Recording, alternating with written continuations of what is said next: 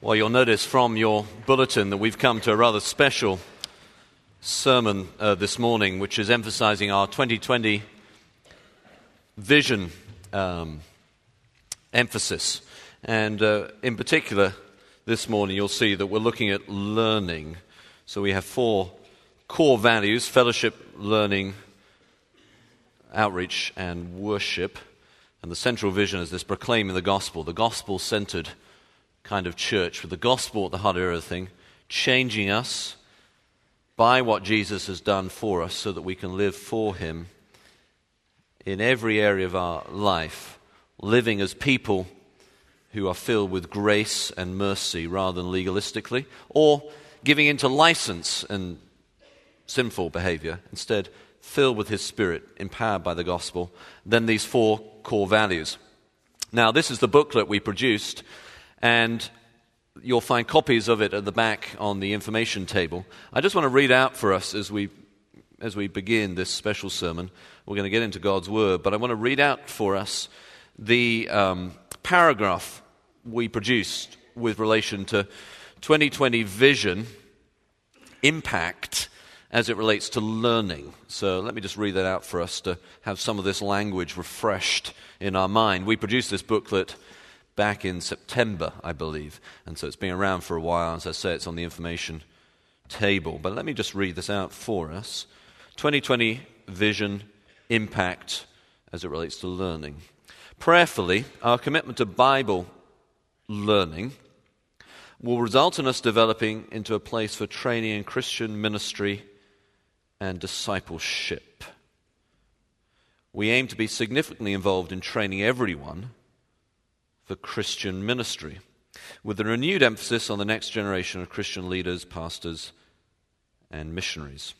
Potential learning vision includes a training center for Bible teachers, increasing the number of our ministry residents, adding an intermediary level to our training program, and multiplying our network of ministry opportunities locally, regionally, nationally, and globally. We pray for church revitalization and planting, as well as missionary service, all coming out of God's Word, out of a commitment to learning. Now, the passage we're looking at this morning, as we think about this particular core value, and of course there are many in the Bible, given it's about the Bible, we could choose many.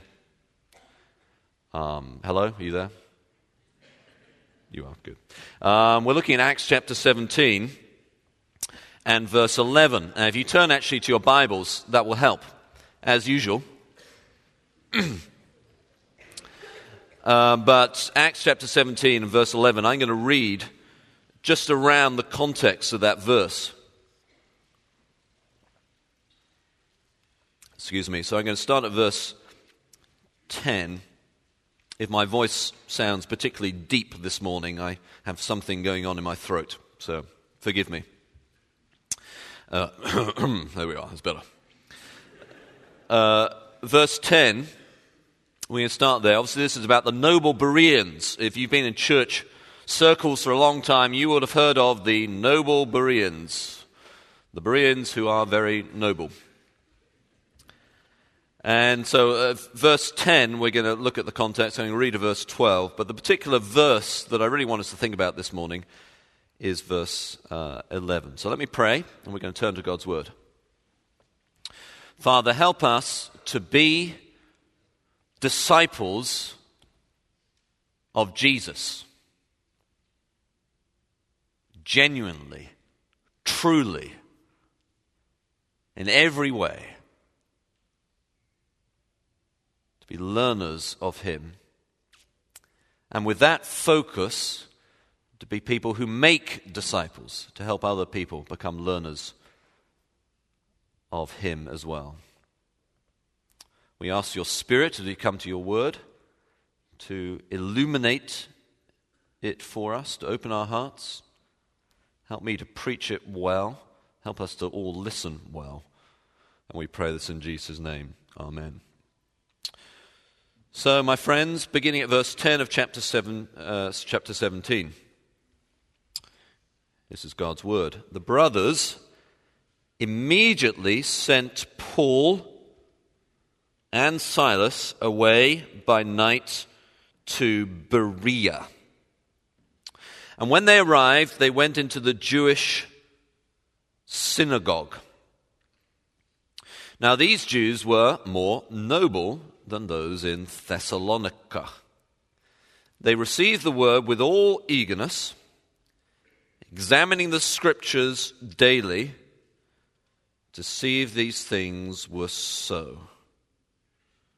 Many of them believed, with not a few Greek women of high standing as well as men. Now, I would like you to enter into the power of this description of the Berean model of church, with its emphasis on learning from the scriptures. I want you to enter into this so that we understand why they were examining, why they were doing so with eagerness, why they were doing it every day, what made them such an exemplary model, so noble.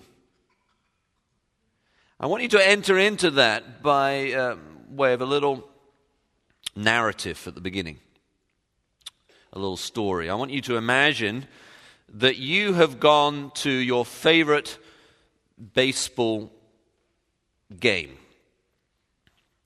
Maybe it's the White Sox, maybe it's the Cubs. Could be either. You're safe. It's okay. There you are at the game, at the ballpark. And you're really into it. It's the beginning of the season. You're excited. You're there. But the game is pretty boring, to be honest. Even more boring than cricket.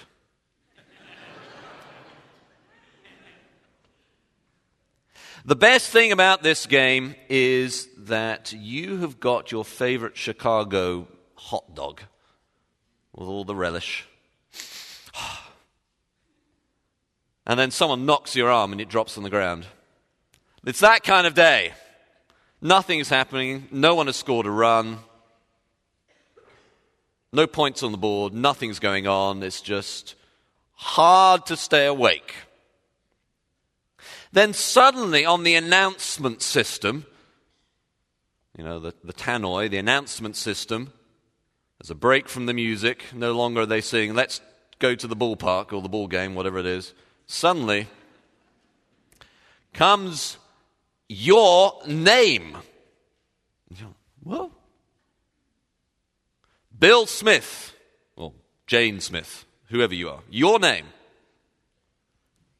And you think, well, it must be someone else. And then they give your seat number.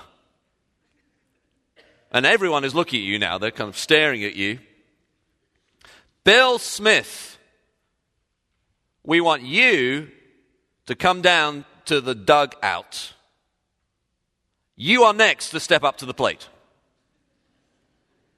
Really? Me? And eventually everyone pushes you down, and down you go. Everyone's watching.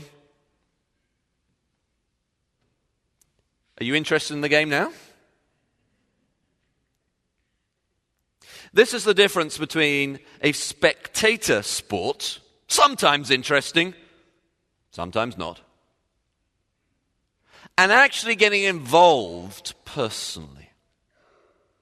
What you see here is the Bereans didn't treat Paul and Silas like a spectator sport. They actually eagerly examined whether these things be so. They were involved. Now, why is that? So first, let's think. Why get involved? Well, this verse 11, that is the heart of the passage that we're looking at this morning, gives several reasons to get involved.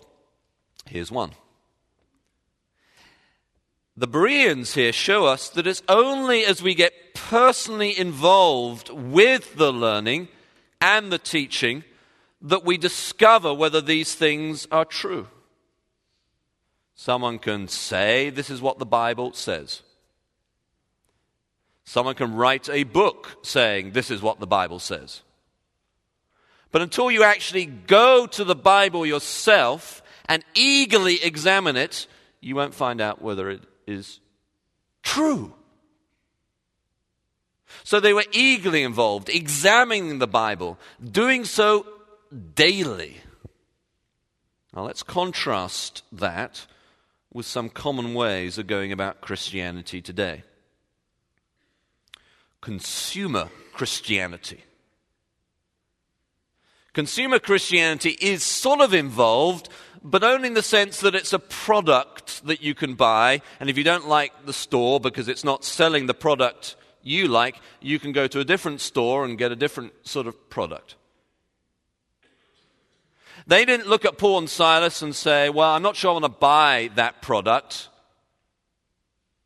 I'm not sure I want to buy that Jesus is the Messiah. Therefore, I'm going to buy a different product. They were not treating this as a commercial transaction. This is not consumer Christianity. They were discerning a different kind of issue at stake. Not consumer Christianity, but instead truth, reality, how things actually are. That's the claim that Paul and Silas are bringing, and the Bereans clearly realize it. They don't just say, well, Paul and Silas, I'm not sure I like the fact that you're wearing a suit to the synagogue this morning. And Paul and Silas, oh, that's very interesting, but actually I prefer this kind of music. Or Paul and Silas, that's very nice, but actually I would much rather the architecture of the building that we are in were different, and so I won't listen, I'll go to a different synagogue. This is not a consumer product to purchase as an addition to a lifestyle. It is not a designer label on our clothes. It is not a product. There is a person. There's a claim of truth about that person, Jesus, that he is the Messiah.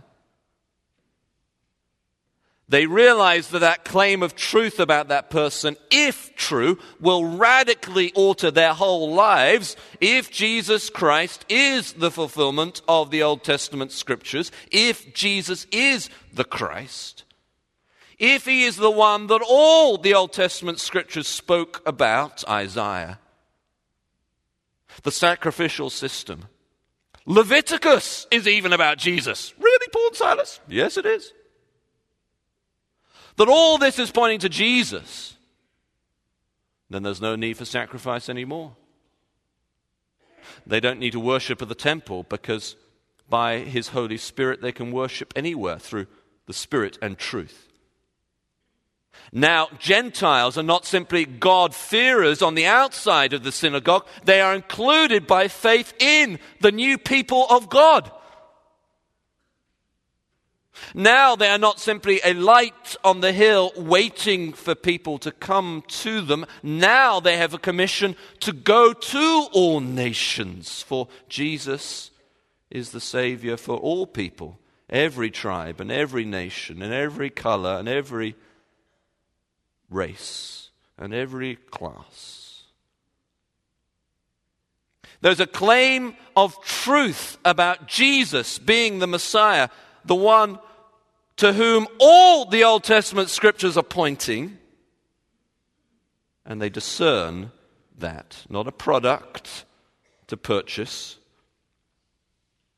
not a nice addition to a comfortable lifestyle, but a claim of truth about reality. That's why they get involved. They don't need any extra motivation. They realize that if it is true, it will change everything. I like the story of William Faulkner and Ernest Hemingway. Apparently Faulkner and Hemingway had a little sort of verbal spat. Faulkner criticized Hemingway, saying, Hemingway has never been known to use a word to send a man to a dictionary. It's quite a criticism of an author. And Hemingway apparently replied, "Poor Faulkner, does he really think big emotions come from big words?" Which is an interesting reply. When we think about learning, we are not simply thinking about getting more and more sophisticated, though that's fine. We're not simply thinking about wordiness, words, though I love words, and always have. Onomatopoeia, what a great word. Disestablishmentarianism, fantastic. We are talking about the Word. The sword of the Spirit is the Word of God. The revelation of Jesus Christ, which the Old Testament points to, which the New Testament records, the living Word, which, if received, will change your life. Your life. Not just wordiness, not just cleverness. The reason why we as a church are committed to the exposition of Scripture is not because expositional sounds like a clever word. It is because we believe that the Bible is living and active, and my job as a preacher is to get out of the way and let Jesus speak through His Word. So the Bereans realized that as Paul and Silas preached, there was a claim of truth being made about a person. Jesus the Christ. That's why they got involved. That's why they didn't sit back and just say, "Oh, I might buy that, I'm not sure." If this is true, their lives have changed. And if it's true, they better believe it, because that is God's salvation plan through Jesus and Him alone. In Him, that is by faith in Him, by trust in Him alone. All the Old Testament scriptures point to Him, not to Him and 10 other people, to Jesus.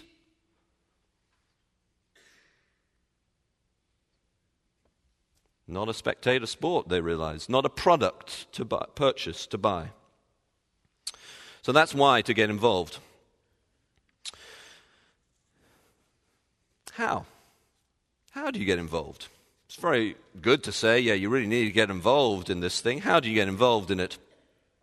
Well, again, the Bereans, the reason why they're called so noble and are so well known is they're a good model for how to get involved as well as why to get involved. So again, look down at verse 11, and you'll see there that they model how to get involved. They say, Luke tells us in his description various things about what they're doing. They're examining with eagerness. They're receiving. They're doing this every day. There's a model of enthusiastic involvement that is not just behind it a description of why to get involved with God's Word, why to be a learning people as a church,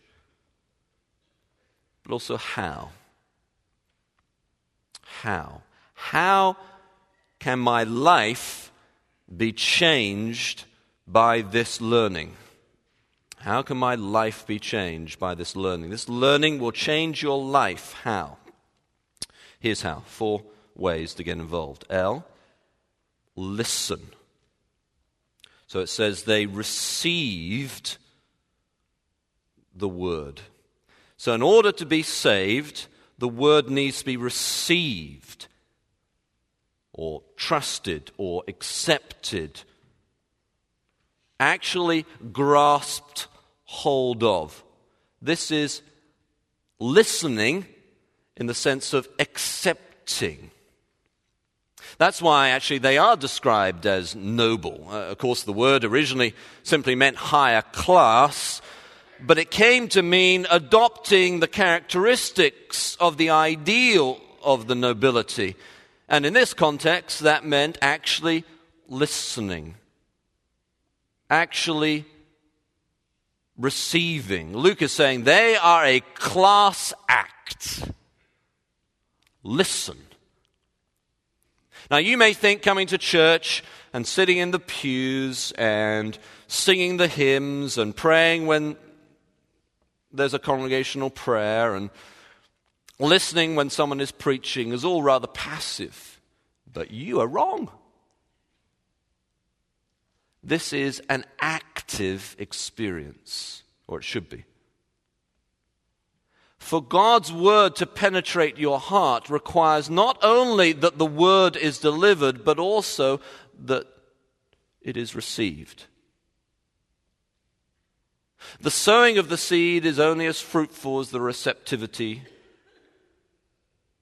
of the soil. And we've become so used to passive, spoon-fed models of learning that we've forgotten the skill of active listening. Could this be true? How does this impact my life? Is this really what God's word is saying? What is there in this that God is telling me to do, to change, to believe, to hope right now? Active listening. To look for a specific word from God for you. In other words, have you ever seen the show American Idol? Anyone here not seen it? And the person does their little rendition and they sing, and then the judges give their awards. In church, the performance is also the listening. How are you doing at listening? Bring that same approach to small groups, adult communities. Listen. I inspire. Inspire. So they receive the word with all eagerness, and in doing so, they've become a model for people all down through the years of this kind of Bible-centered, learning, enthusiastic, Scripture-focused Christianity.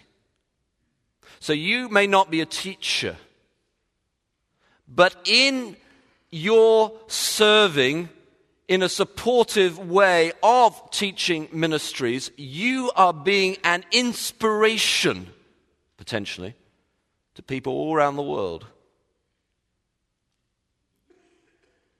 So who is more important, the person at the podium or the person at the sound desk making sure what is said can be heard? The person sitting on the chair in the adult community class, or the person making sure there are chairs to sit on? The person serving in a teaching role, or the person serving in the nursery to make sure that people can hear the word being taught? There is an inspiration that can come about by simply being a model of serving so that this kind of ministry can take place. I inspire. L, listen. I inspire. F, feed.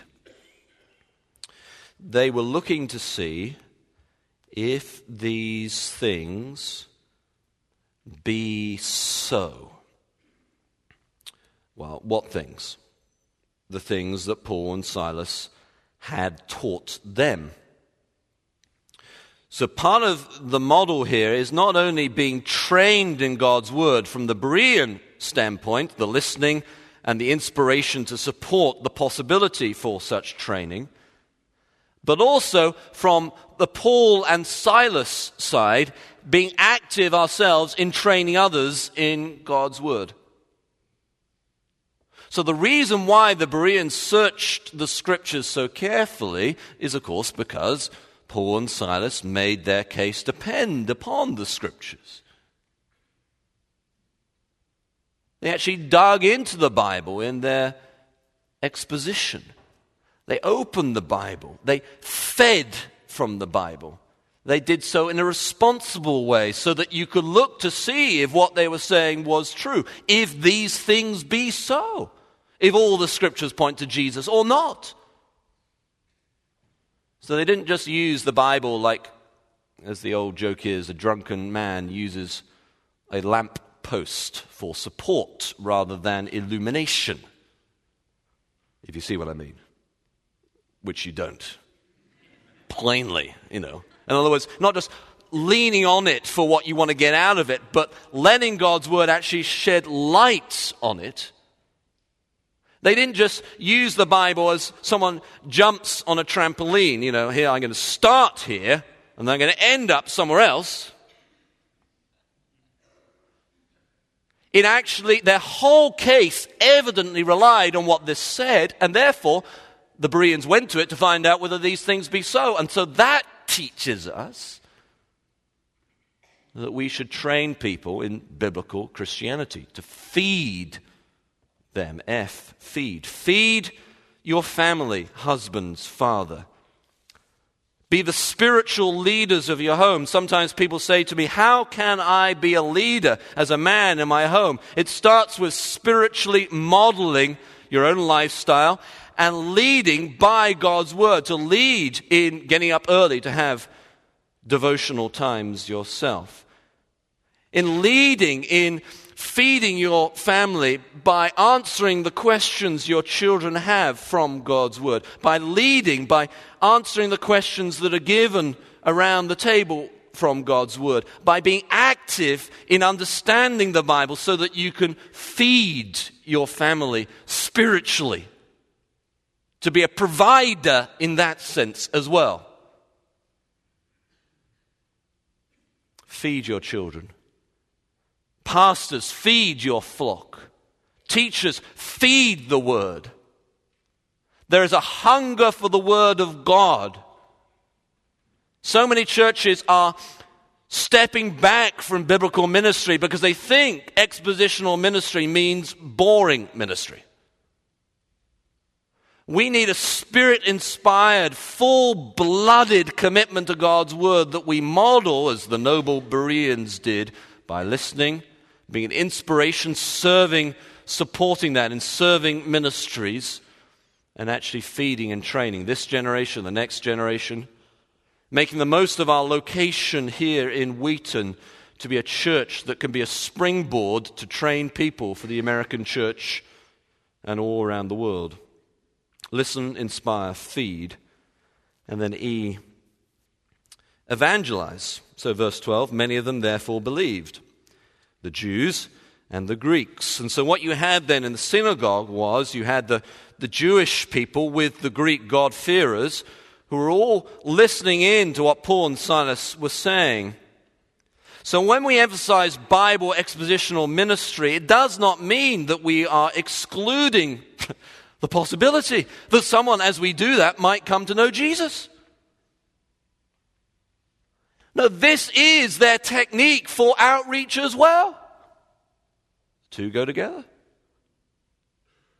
Could these things be the case? Now, of course, they develop a slightly different strategy in Athens when they're dealing with those who are outside the covenant community and not familiar with Bible things. People have said that these days we first have to show people that Christians are okay, not weird. God is good, not freaky.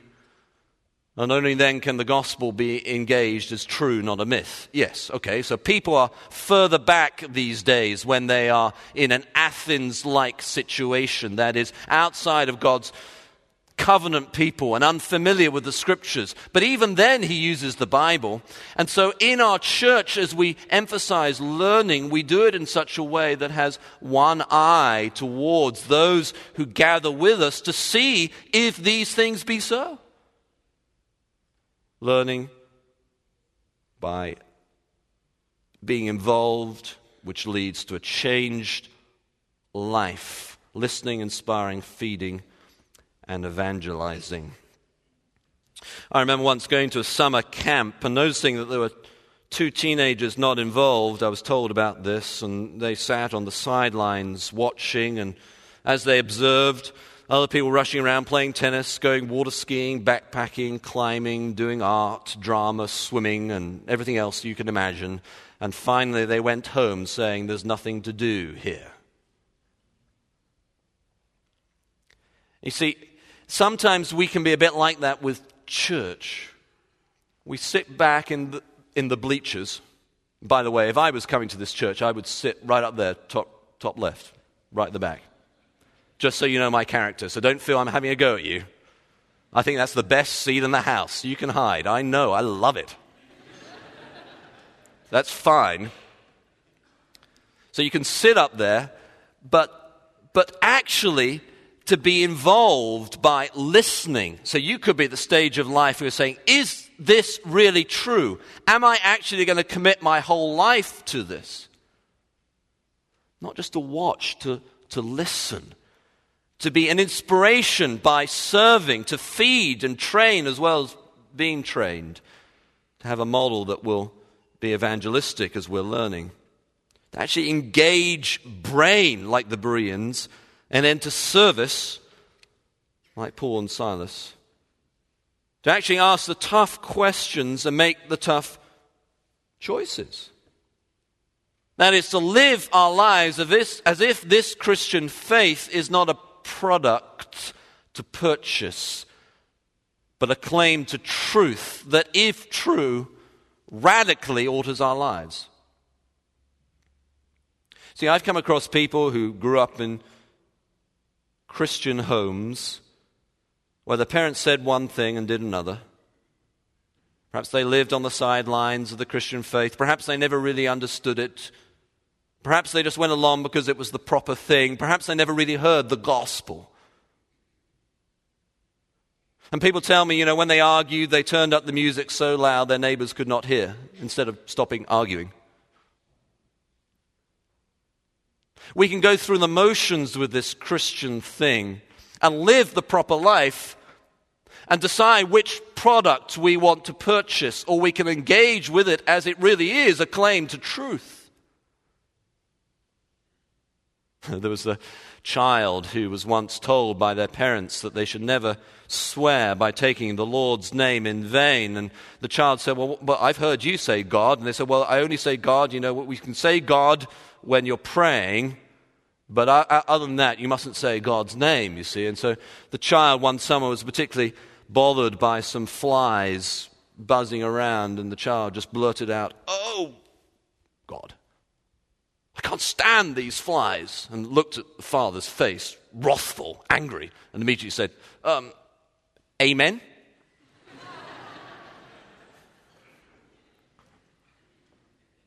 A sort of bumper sticker faith, or Band-Aid faith.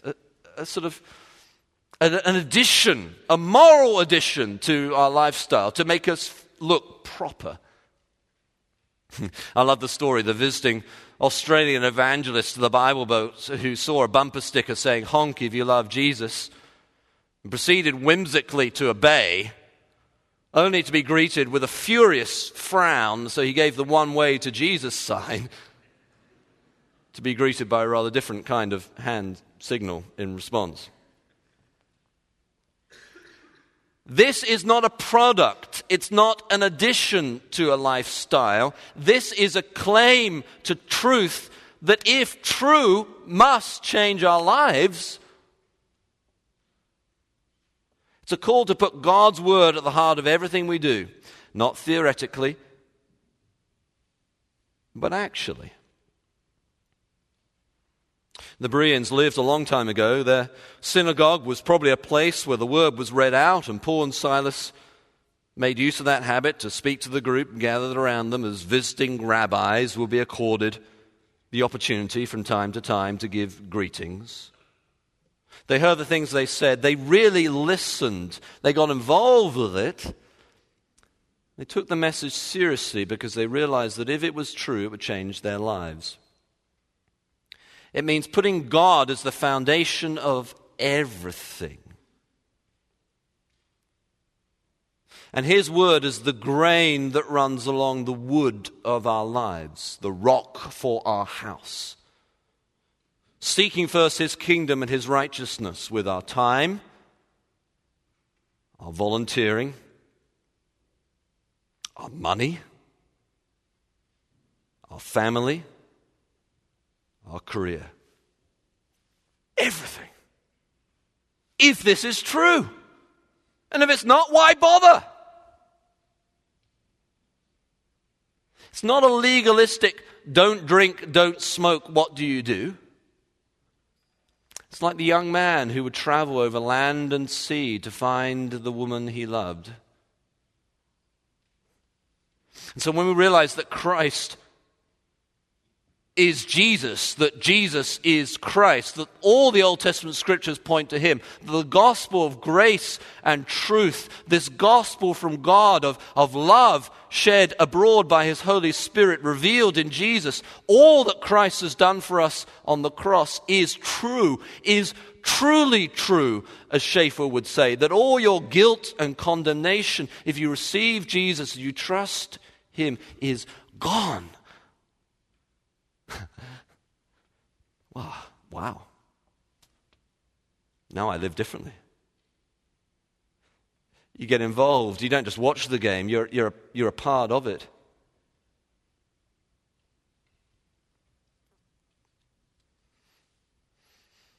Listen. Be an inspiration. Feed. Evangelize. In other words, Luke is saying, be a class act by being trained in God's word and training others in God's word. Let's pray as we consider these things together.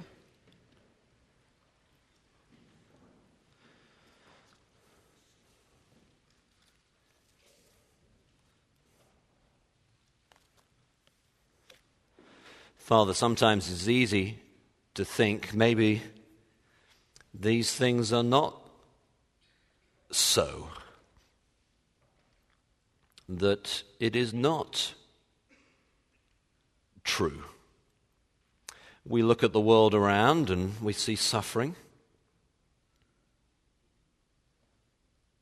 We look at our own lives and we're not sure what we see. We see confusion.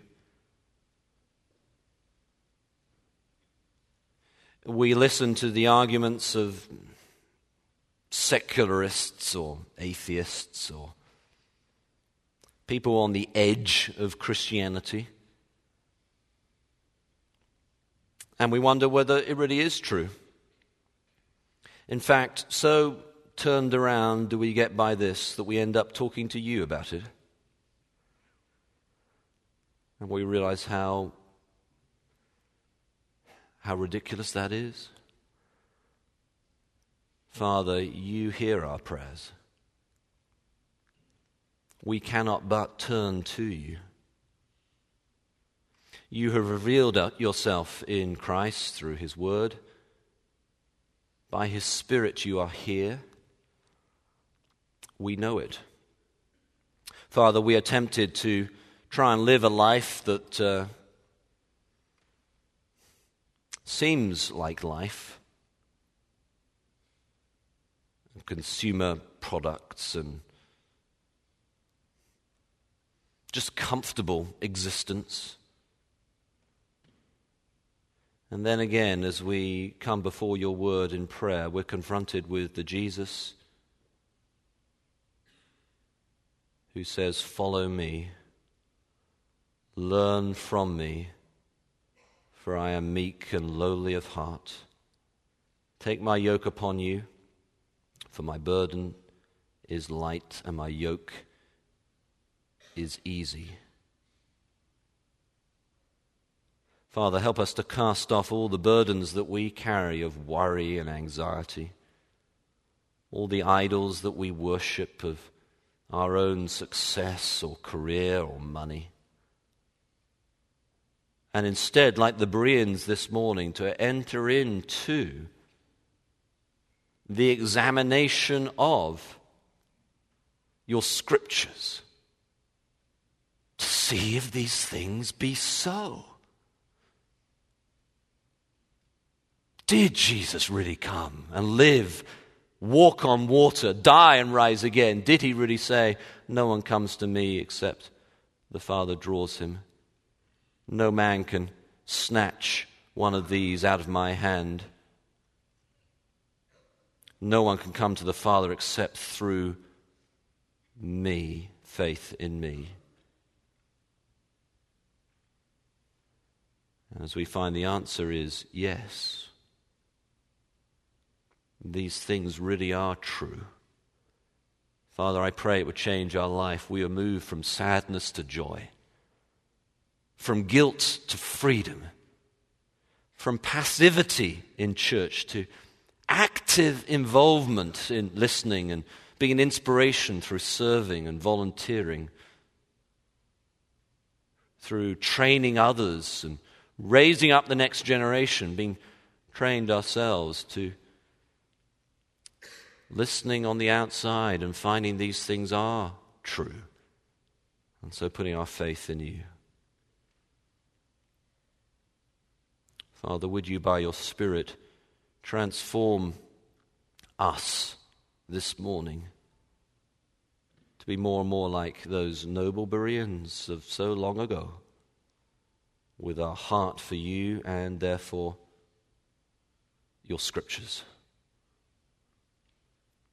And we pray this in Jesus' name. Amen.